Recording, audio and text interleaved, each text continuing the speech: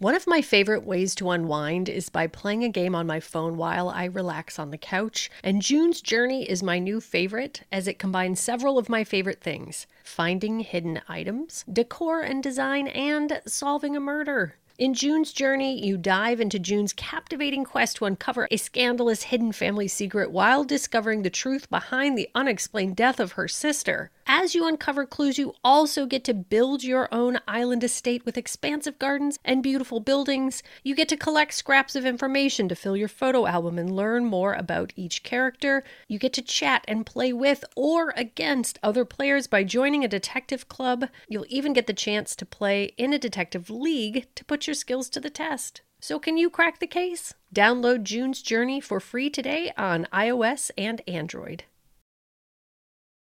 This episode contains adult themes and is not appropriate for all audiences. Listener discretion is advised.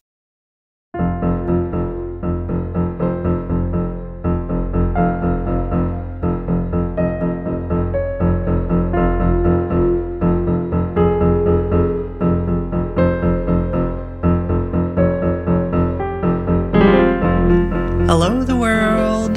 This is They Will Kill, a true crime podcast. I'm Sadie Eck.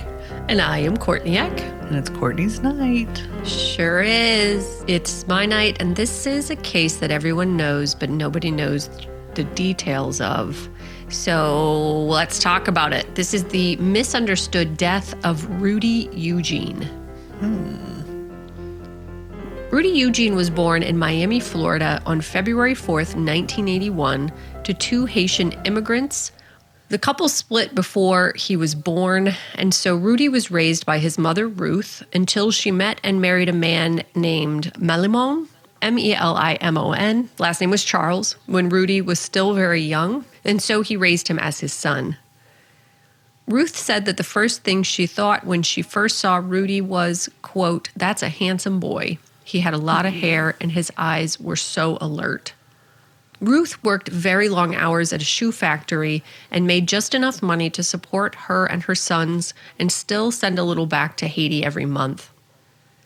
Ruth had been raised very poor and so was very motivated to work hard and tried to instill the same work ethic in her sons. She was also very religious and bought her sons their first Bible when they were 8 and told them, quote, "This is your life. Anything you want to know about life, go there." Rudy enjoyed church as a child and especially loved singing "Yes, Jesus Loves Me." He was also described as having a, quote, "huge appetite and fondness for drawing family portraits." That's the sweetest thing I've ever heard. I know. It was like huge appetite. I can relate, kid. Me too. By the time he was in high school, Rudy stopped attending church, but he continued to read his Bible and pray every night before bed. He played football and loved wrestling with his brothers. Quote, "He would pick me up and throw me on the bed," his brother said. "He would act like I knocked him out to make me feel good." Angel. When Rudy was in early high school, around 9th or 10th grade, he learned that Melimon was not his biological father, which was a massive blow for the young man. I'm sorry, you said 9th grade? Yeah. Yeah, okay. Beyond that, he learned that his birth father had died, and the news made him very angry. Melimon said that he eventually, quote, "accepted the truth and that they were doing fine," but Rudy's actions didn't really mirror that. Starting when he was 16, Rudy was arrested 7 times in 5 years for everything from battery to trespassing to marijuana charges. So when Rudy graduated from high school, Ruth encouraged him to learn a trade, specifically in the medical industry, but he would always fight with her when she brought it up. Quote, "Instead, Rudy was a wanderer, never quite settling down. He lived off and on with friends and his mother. She ordered him out of the house several times. He detailed cars at dealerships and worked as a forklift operator. He talked about becoming a small business owner, wanting to open up a mobile car wash." So in 2004, Ruth and Rudy got into such a heated fight that the police had to be called after he threatened to put a gun to her head and kill her. Oh, wow. Rudy continued to threaten the cops when they arrived, and he had to be tased 3 times before he was subdued. He was then taken into custody, and on the way, he told the officer, quote, "Officer, I'm sorry. I should have never acted like that. My mother just makes me upset because she always calls me a bum." He was sentenced to probation for the incident. So Rudy married a woman he knew from high school when he was 24, but they divorced 18 months later because she said he was violent towards her. So then in 2007, Rudy was in his car at a red light and noticed a woman named Ricky cross, so honked his horn at her to get her attention. Ricky said that she thought he was very handsome, so gave him her number, and that was the beginning of their 5-year relationship. Quote, "I thought he was cute. I shouted my number to him, and he called me right then. We clicked immediately." That's the best. So like cute. how you met story. That's Right? so sweet. He's Yeah. just like, "Ooh, I like the way she looks. Honk, honk." She's like, "You know what? Yeah, let's do this." She said they liked to spend time together, quote, "watching movies, riding go-karts, and reading the Bible." She kept the pantry stocked with his favorite snacks, famous Amos cookies, chocolate chip, and pecan. Quote, "Rudy was sweet and kind," she said. "The type of dude you want to be with forever. He was my heart." So on May 25th, 2012, Rudy visited a friend's brother who reported that something seemed very wrong with him. Quote, "My brother said Rudy didn't look right. Rudy said he needed to talk to my brother about something, but never got a chance to say what it was." And the friend was his best friend. The next morning, Ricky said that Rudy woke up around 5 a.m. and started rooting through their closet like he was looking for something, but she didn't know what it was, and he scattered their clothes all over the floor in the process. She said that he then gave her a kiss, told her he was going to meet a friend, and then left the apartment with his King James Bible and a notebook he used to write down scriptures. An hour after he left, Rudy called Ricky. Quote, "He called me and told me his car broke down. He said, 'I'll be home, but I'm going to be a little late.' Then he said, 'I'm going to call you right back.'" She said that an hour passed, then 2, and then several, and that she called his cell phone over and over, but he never answered. She also tried all of his friends and family who hadn't heard from him either, so she started driving around to see if she could spot his 1995 Chevy Caprice that they called the Purple Monster. In the meantime, Rudy had abandoned his car in South Beach and then made his way to the west end of the causeway, which is around 3.5 miles. So it's pretty significantly far. Yeah. And he also had specifically said to her he didn't want to be in South Beach that weekend because there was a big event and he had a marijuana possession charge in his past, and he was like, "I don't want them, there's going to be too many cops in the area, so I'm going to avoid South Beach this weekend because I just know they'll bust me for marijuana because that's what they do." Right. So at around 2 p.m., he found 65-year-old Ronald Popo, who had been living on the streets for several decades. Okay, so his car really did break down. Yes, Okay. I believe and so. And then he's walking to the causeway. Yep. Yeah. So Ronald Edward Popo was born on May 17th, 1947 in Brooklyn, New York. He had an IQ of 129 and attended the prestigious Stuyvesant High School. He was a member of the Latin Club and worked in the guidance office, and despite his advanced intelligence, he dropped out of the local city college in 1966.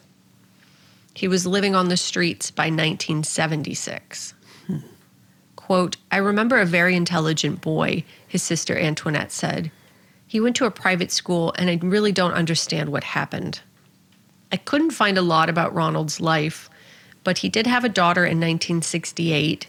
He spent some time in New Orleans in the 80s, and then he made his way to Miami and had a long arrest record for crimes related to the crime of not having a house. That's me being sarcastic. Right. Like sleeping in public, petty theft, etc. Right. By the time he met Rudy Eugene, his family hadn't seen him or heard from him in 30 years and presumed he was dead. Wow. So back to 2012, and Rudy found Ronald in a shady spot near an off-ramp next to the Miami Herald building. Rudy and Ronald had actually met before briefly when Rudy had done some outreach work with his best friend, Frederick Christian, and they had been feeding people in need. During the walk between where Rudy abandoned his car and where he found Ronald, he had started stripping off his clothes and dropped his driver's license, so by the time he got to the bridge, he was completely naked. Oh, man. Just before 2 p.m., people driving near the causeway had started to call in reports of a naked man walking down the road and dangling from light posts. They also found pages from the Bible that had been ripped out and strewn along the path that he'd taken. So trigger warning, you guys, for very graphic violence. This is brief, but it is extremely disturbing. So at around 1:55 p.m., Rudy approached Ronald, who later said that Rudy approached him in a friendly manner, but then complaining he couldn't, quote, score at the beach and, quote, souped up on something, started to talk about how they were going to die, accused Popo of stealing his Bible, and suddenly and without provocation, attacked and strangled him with wrestling holds, and then, quote, plucked out both of his eyes. Oh, God. Quote, he mashed my face into the sidewalk, Popo later told detectives. My face is all bent and mashed up. My eyes got plucked out. Oh. He was strangling me in wrestling holds at the same time he was plucking my eyes out. This is the last bit. Rudy also stripped off the lower half of Ronald's clothes for some reason and began biting his face, ripping strips of flesh from it, and bit off his nose. Oh, God. Do you know this case? Yeah, well, I do now. Yeah. A man named Larry Vega happened upon the insane scene while riding his bike and immediately called 911. Officer Jose Ramirez arrived and shouted at Rudy to stop attacking, but Rudy just growled at Ramirez and went back to biting Ronald. I can't, I've got so many chills. I cannot imagine. No. Oh my God. No. I don't want to trivialize it but it is a scene out of a horror movie. That's like how all zombie movies start. Well, and that's why I wanted to cover this case, because I remember this case very clearly. Very clear. You know, the Miami cannibal face eater, it's like he immediately became this monster out of a horror movie. And there's just so many misconceptions about what actually happened and who he was. And it's an insane incident. But the way it was reported on was not accurate for a lot of reasons. And I get it, but my God, man, it's nuts. It is nuts. Right. It's sensational enough on its own. You don't have to sensationalize it more. Yep, exactly. So at 2:13 p.m., Ramirez shot Rudy once, but he continued to attack Richard. Oh, man. So Ramirez shot him 4 more times until he was dead. Yeah. The scene was caught on the surveillance cameras of the Miami Herald building, and the entire attack lasted 18 minutes. Oh, I mean, how did he survive the attack? He barely survived. Yes. Yeah, he barely survived. I mean, and honestly, it seems there's like a minute-to-minute accounting of this you can find online, and luckily the bikers showed up pretty quickly after the attack started, and then the police must have been right there because Ramirez showed up like 2 minutes after the police were called. And so I don't think he would have had somebody not found the scene really quickly. Right. Yeah. Right. So Rudy removed between 75 to 80% of Ronald's face above his beard. You are kidding me. No, I'm Sadie. I mean, like it's basically like above his mouth was just nothing, just absolutely just flesh. Oh, it's one of the, I have heard of it, but I completely always skipped the details, and now I know why, because with his own mouth. Yep. I'm gonna die. This is, okay. I know. He lived. He lived. Yeah. but had to have multiple reconstructive surgeries over several months and was left permanently disfigured and blind. A fund was set up that raised $100,700 for his care, and he had to relearn to dress, feed himself, shower, and shave. He was granted permission to stay in the medical facility indefinitely, and the last update I could find about him was from around 2 years later. At the time, he didn't allow anyone to visit him outside of doctors and nurses and passed his time listening to music and playing guitar.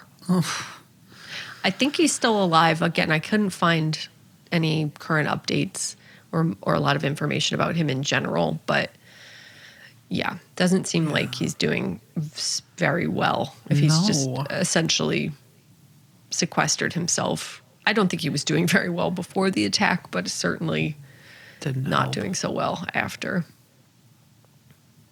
So Rudy Eugene, on the other hand, died that afternoon, and his family and friends were shocked beyond belief when they learned what happened, which wasn't until 2 days after the attack. Really? Yep. Quote. Go ahead. I was just going to say, did they not know who the attacker was? Or they just didn't want to tell the family? I don't know. I don't know the answers to that. Yep. I do know how they found out, but so quote, that night, Eugene's mugshot from an earlier arrest, bearded, blank expression, was leading the news, had gone viral, and would later become the gruesome punchline of jokes about a Miami zombie cannibal apocalypse. Rickia said that she'd actually seen the report of the attack on the news that night and had been struck by the brutality of it, but had no idea it was Rudy. Oh, God. She said she learned the next day that Rudy was dead, but it wasn't until later that day that she learned that he was the one being called the face eater and monster on the news. No. So imagine that your partner of five years, like this is a long-term relationship, heads off, acting a little odd, but not, outrageously odd, disappears, calls you, my car broke down, then you don't hear from him. You assume he was like mugged, robbed, murdered, whatever. And then the next thing you know, you find out that he attacked a homeless man under a bridge, ripped his face off with his mouth naked. No. Like, what the fuck? No. And then continued even after he was shot. And then he was killed. Like, no. Yeah. No. Was growling. No. Yeah. No. Quote, I am shocked by the situation. I don't know what to say about it, how to interpret it, how to express it, said Frederick Christian, Eugene's close friend since they were teenagers. The only thing I know for sure is Rudy was something other than the monster people talk about. Quote, Rudy was not a face-eating zombie monster, said his high school friend Victoria Forte. The Rudy we knew was a nice gentleman with a warm smile and funny. Quote, he had his ups and downs, but he was not an aggressive person. He really was sweet and giving, said Erica Smith, a close friend and former roommate of Eugene's.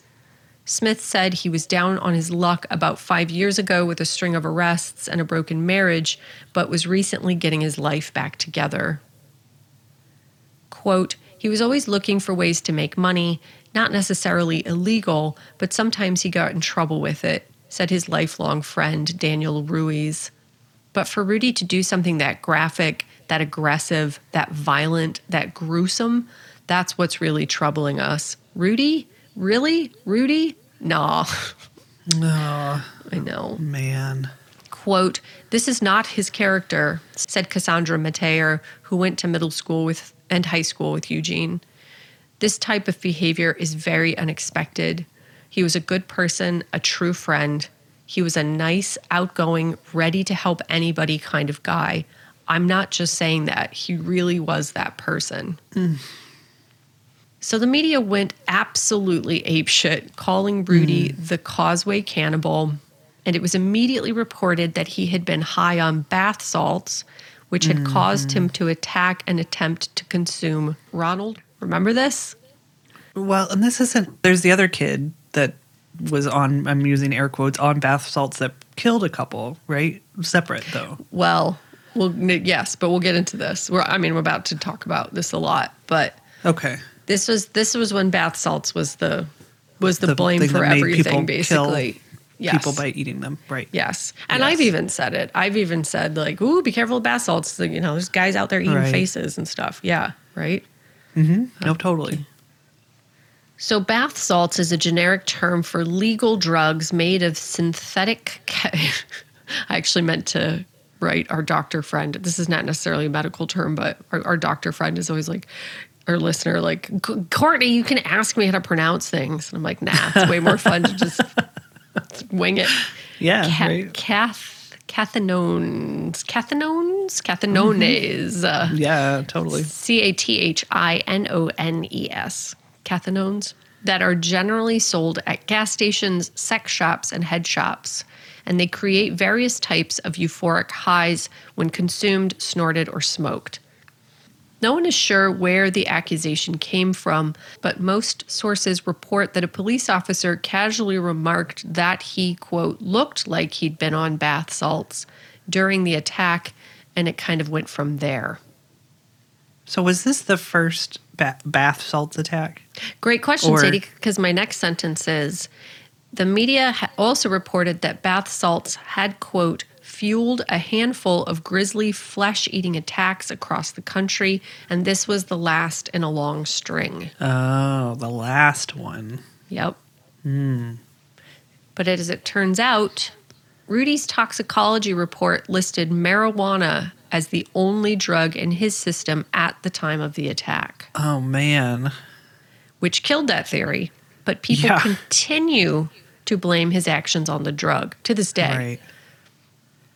Not only that, but there are no confirmed reports of, quote, grisly flesh-eating attacks linked to bath salt use, but that didn't stop Congress from imposing a federal ban on some of the stimulants found in bath salts on the very same day that the report revealed that Rudy had not used them. Give me a break, people. Like, let's find the actual cause of why this happens instead of blaming bath salts. Well, and also, and we could talk about this more at the end because I don't want to take away from just the general case, but I do think this is a very, very important thing to talk about. As somebody who has recently learned that stimulants make my life 75% better. Yes. And also somebody who is very good friends with the brother of the founder of MAPS, who uses MDMA in the treatment of complex post-traumatic stress. This knee-jerk outlawing of substances that could potentially help people on completely unfounded reasons is a fucking problem, right? Yeah, big time. Quote, the description of bath salts and not that bath salts are great. I don't want to say, oh, everyone should take bath salts. They're amazing. No, but once you start to put something in a box, stimulants are going to make you eat faces off or whatever. It's like, it just is a snowball. Yeah, that's it. People that's are the end afraid of it. Right. Yeah, they're afraid of taking them. They're afraid of whatever. Then you can't access it if you need it. Yeah. Exactly. Well, and to not even wait. So the FDA put an emergency ban on those stimulants. And then very soon after, a week or whatever later, the Congress imposed a federal ban. But they didn't even wait for the toxicology report. Like the media was just, all these celebrities, everybody was out there like, bath salts is a problem. We have to stop this. We have to stop this. And rather than saying, okay, let's wait for the toxicology report to come back to confirm that this is the case, they just did it, which is nuts. It's nuts. Yeah. Quote, the description of bath salts present in these broadcast media reports was very different from the scientific literature on the topic. And it does not appear that the media took this particular source of information into account in reporting. The primary symptoms mentioned in the transcripts include an increase in aggressive behavior, super strength, and vivid hallucinations that could cause psychosis. This represents a marked difference from the increase in talkativeness, empathy, energy, and euphoria that characterize the clinical literature on the effects of bath salts. Mm-hmm.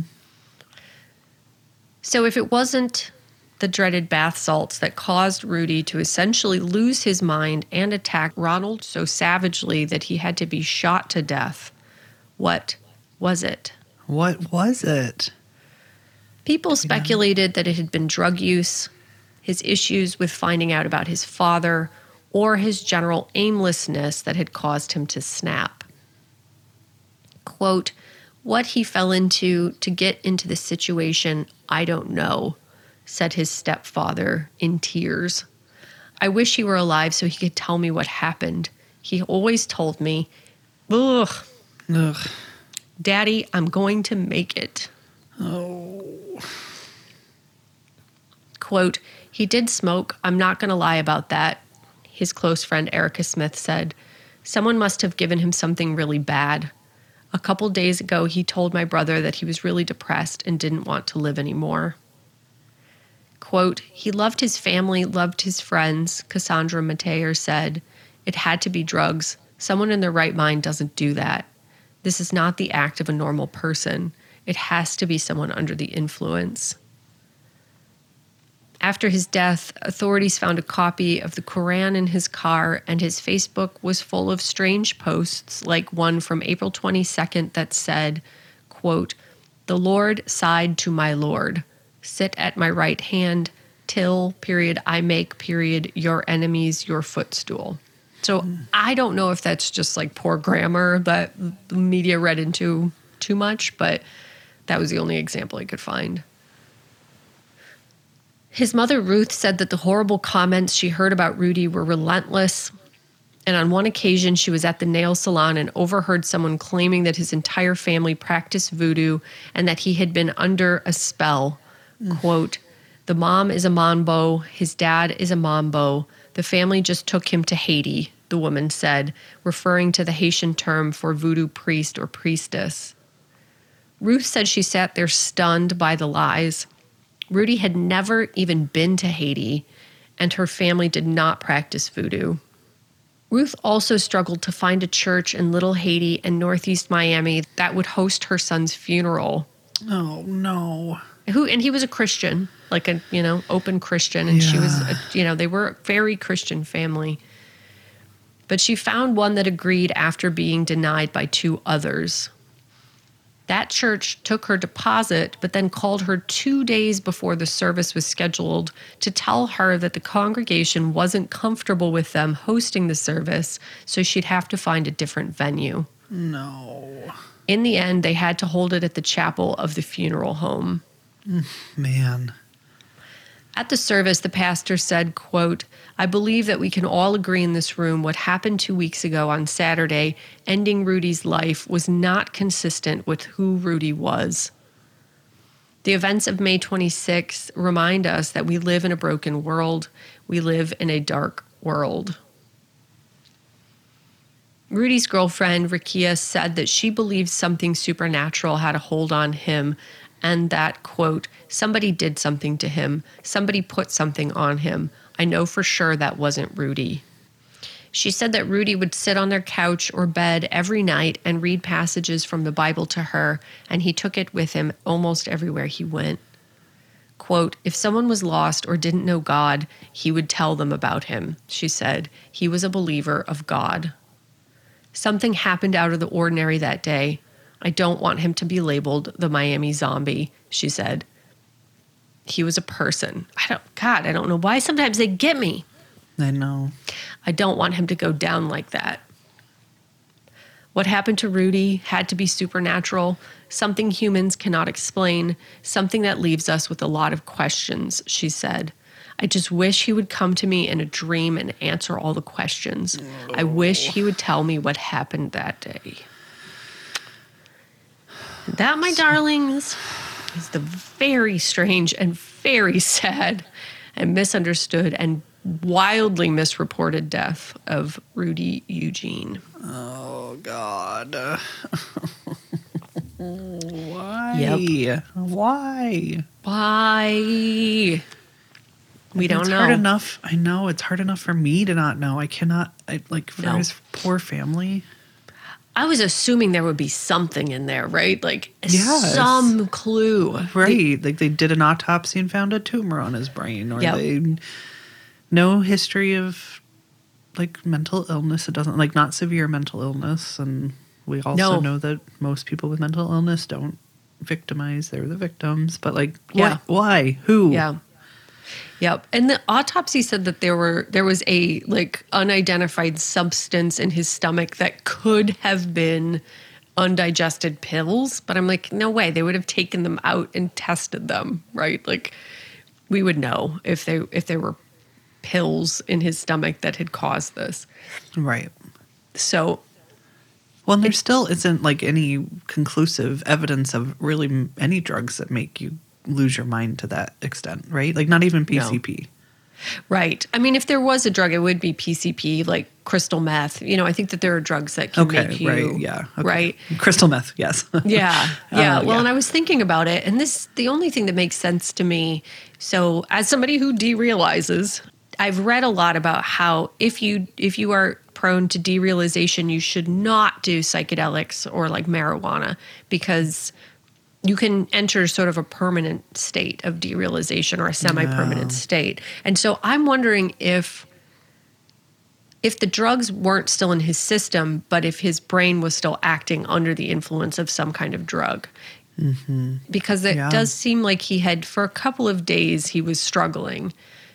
Not enough for people to raise any red flags or to really think that something was seriously wrong. Like Rakia lived with him, and she said, he woke up and he was digging through the closet and like scattering clothes around, but otherwise he still kissed her goodbye. You know, he said, I'm going to go see my boy, and like gave her a kiss and left. And she said she remembered it was weird because it was really early. It was 5 a.m., but there was no other huge red flag that something was wrong until she just didn't hear from him when he said he'd call her right back, and then he didn't. But, you know, his live-in girlfriend of 5 years who knew him extremely well, she didn't have any indication that something was seriously wrong. His friend's brother said that, you know, he looked wrong, something was off, and he had mentioned to a couple people, or at least one other person, that something was wrong. So to me that says maybe he took a drug, or there was a drug in his marijuana, because everybody also is very adamant that he barely even took Tylenol or pain medication, and he never took hard drugs. And Rakia said that he was actually trying to slow down his marijuana use because, you know, it just really seemed like he was coming into a better place in his life. You know, he was reaching that age where he was maturing. He had this fairly stable relationship that was very loving, and he was like legitimately wanting to open a car wash or, you know, like take some steps forward in his life. So it could have been a mental break, but it seems to me like it was probably a mental break induced by some sort of drug. Right. But like bath salts. I'm just kidding. I know. Well, it was so easy to blame bath salts. Those drugs are always so weird. Like the truck stop energy drugs and stuff, it does make you feel like anything could happen. When I think about, you know, like taking Buzz 9000 at the truck stop, you know, I'd be like, yeah, that's probably going to make me eat a face. Like, it's just like, and so, yeah, bath salts it just was such an easy scapegoat. And I immediately accepted it. And I was like, yeah, that makes sense, right? Yeah, yes. Yep. I remember around this time, you know, visiting our mom, who's drug and alcohol counselor. Yeah. Driving me around somewhere and being like, Sadie, you can't, like, stay away from bath salts. And I was like, oh, yeah, Mom, I know. Yeah, totally. Don't make me eat faces. Like, I get it. It's fine. Yeah. Yeah. It just felt like it was something that was untested and misunderstood. And so, of course, it made him fly into this, like, psychotic episode. But it's not true. No, that's so sad. I know. Yep. And we just don't know. But it's a good reminder. I mean, the media is a problem. Mm-hmm.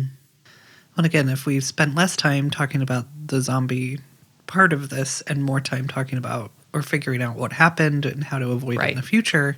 Exactly. Yeah. Yeah. And just distilling things down to dangerous, toxic, and zombie, you know, like. Right. Yeah. Nope. We need to let doctors and scientists be in charge of this chemicals that are available to people and how to use them. And Yep. that's the end. And our bodies in general. Yeah. Yeah. And we need to slow down and take time to remember that what you're seeing on the news is not the truth. It's some version of the truth, but it is never the full truth, especially in a case like this. Right. And obviously not just the news. I have come across that on TikTok a lot too, especially before I was well medicated in the appropriate ways. And just the realizing how people talk to get views. And, you know, it's meant to keep you watching and scared and interested. And like once you disconnect, I can still find ways to find the information I need to make decisions. Right. But I don't have to let it ruin my life. You know, just being constantly afraid. Yes. There you go. Good one, Court. Oh, so much much to think about. There's so much out there to think about. Yep.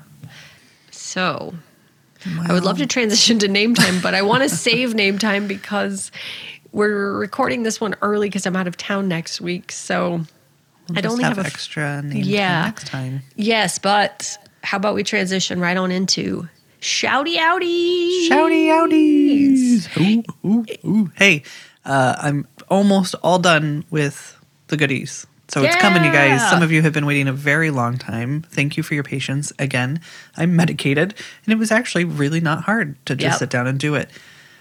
So thank you for your patience. If you want a goodie, like, do you want to feel cool and like sign up tomorrow and then get a goodie thing in the mail the next week? Then sign up. There you go. This is the window. But yeah, come join us over there. There are like 140 episodes or something available for your ears for as little as $5 a month. Yes. We're also hosting a virtual get-together, a party on April 7th at 8 p.m. Eastern Standard Time. It'll be fun. It might be fun to do a giveaway in the moment. Ooh, yeah, let's do that. Good idea. I don't know I don't know what we'll give away or how to make that happen, but we'll do some sort of drawing or something for those who join us. Yeah, I think that's a great idea. Some merch, probably. Sadie got these amazing stickers. So yeah, come get some prizes, meet some friends, have some good times, drink some drinks. Oh, since I'm like not super into drinking right now, and I've had a couple of very close friends decide to become sober too, I've been on the hunt for the perfect non-alcoholic beverage. And what you really figure out quickly is that most quote unquote adult non-alcoholic beverages are just tea. So I'm like, I don't need tea. I want something that's like special, right? Right. There's a phony Negroni. Ooh. It's by Saint. Hold on one sec. I've got a sober adult in my house. Yes. Ryan loves Negroni. Oh, Saint Egregious non-alcoholic phony Negroni. So delicious. Really? So good. They taste exactly like a Negroni and somehow even better. Huh. So anyway, speaking of special things, who do we have today? Speaking of phony Negronis. Yeah. Thank you so much to Sarah H. Sarah, how have you been, my darling? Come on over. Let's take a ride on the sea. Let's find out who you are, you and me, minus me, because this is about you, Sarah. Sarah, I see on the sea written these words about you. Sarah is the most magnificent one. She gives a shit and she gets shit done.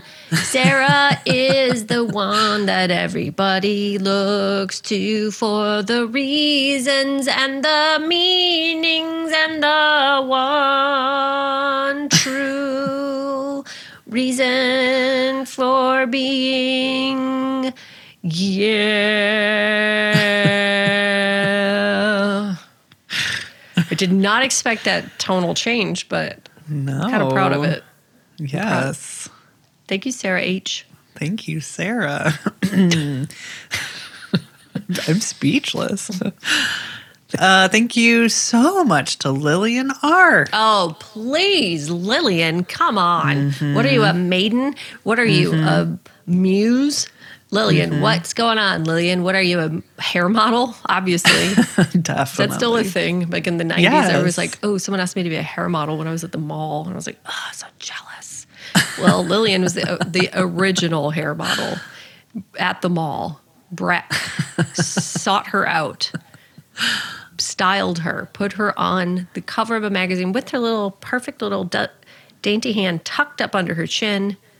And everyone's like, Lillian. No last name needed. No. It's Lillian. She's on the cover of the romance novel. Lillian is an astronaut model. Lillian is a brain model. Yes, she's a brain model. And also, she's a secret intelligent service agent DDS. Yep. Whoa. First ever of her kind in her class. Wow. Magna cum laude. Lillian. They just put Lillian now instead of DDS. Sometimes you can get a Lillian. So you'd be like, Courtney Esquire Lillian. And everyone's like, whoa. So you went to the moon to get your degree underwater while doing a round off back handspring. And I'm like, oh, you're familiar with the Lillian. Yes, that is accurate. Took me 46 and a half years to get it because it's such an advanced degree. But it's worth it. It's worth it. It's kind of like having an Amex Black Card. That's what, if you have a Lillian at the end of your title, that's what that means. Yes. I want one. I need it. Thank you, Lillian. Lillian, Esquire Lillian. Thank you so much to Ashley. No last name given. Yeah, thank you, yeah, Ashley. because you know what? Just like Lillian, it's just Ashley. A stands for aromatic. S stands for shut the fuck up. H stands for hey, don't worry about it. L stands for loveliest. E stands for extraordinary, effervescent, extraordinary, eternal, endearing, endless, and ecstatic. And Y stands for the capital Y, as in, what does it all mean? Well, just ask Ashley. She'll tell you. She knows. She knows all the fuck about it.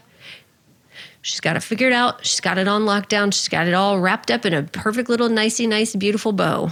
Being around her in her presence is enough to put your shit in order, get you on track, permanently forever, the end.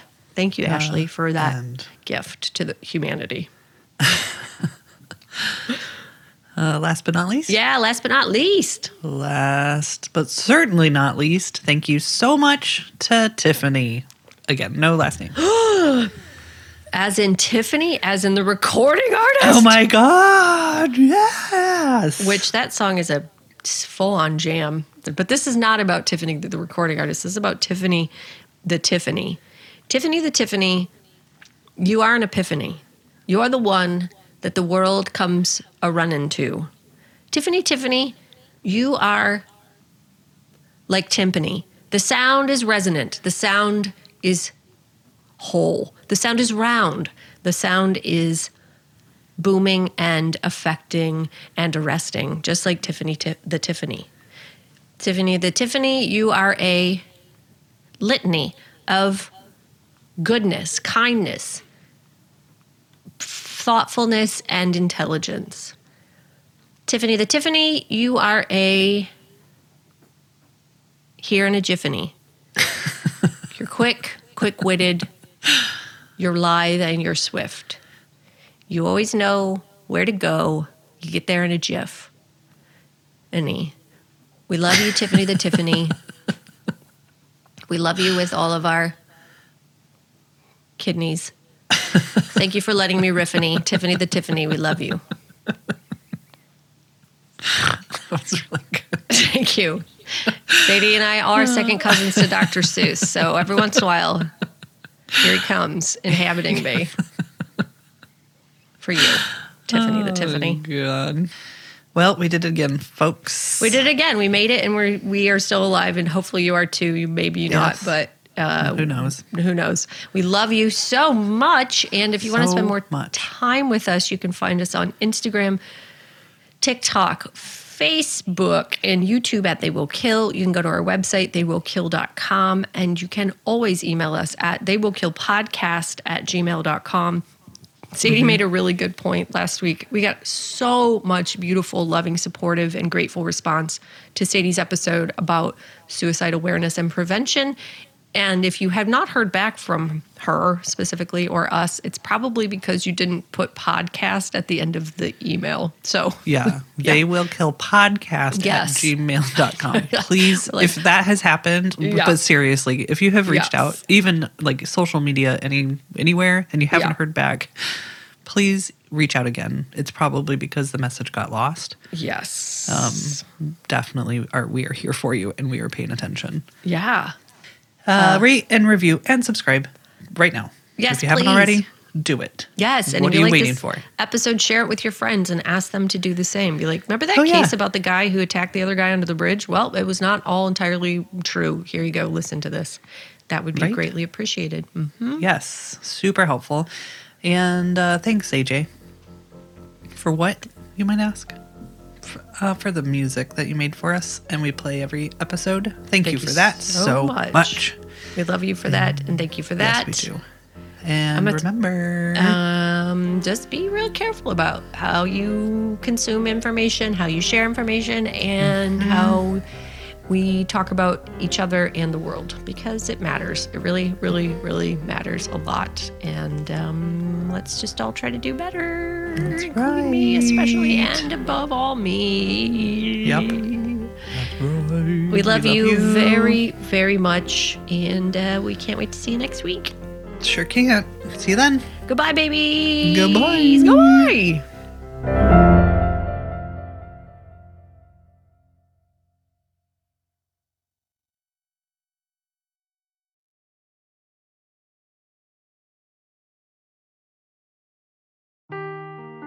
Seeking the truth never gets old. Introducing June's Journey, the free-to-play mobile game that will immerse you in a thrilling murder mystery. Join June Parker as she uncovers hidden objects and clues to solve her sister's death in a beautifully illustrated world set in the Roaring '20s. With new chapters added every week, the excitement never ends. Download June's Journey now on your Android or iOS device, or play on PC through Facebook Games.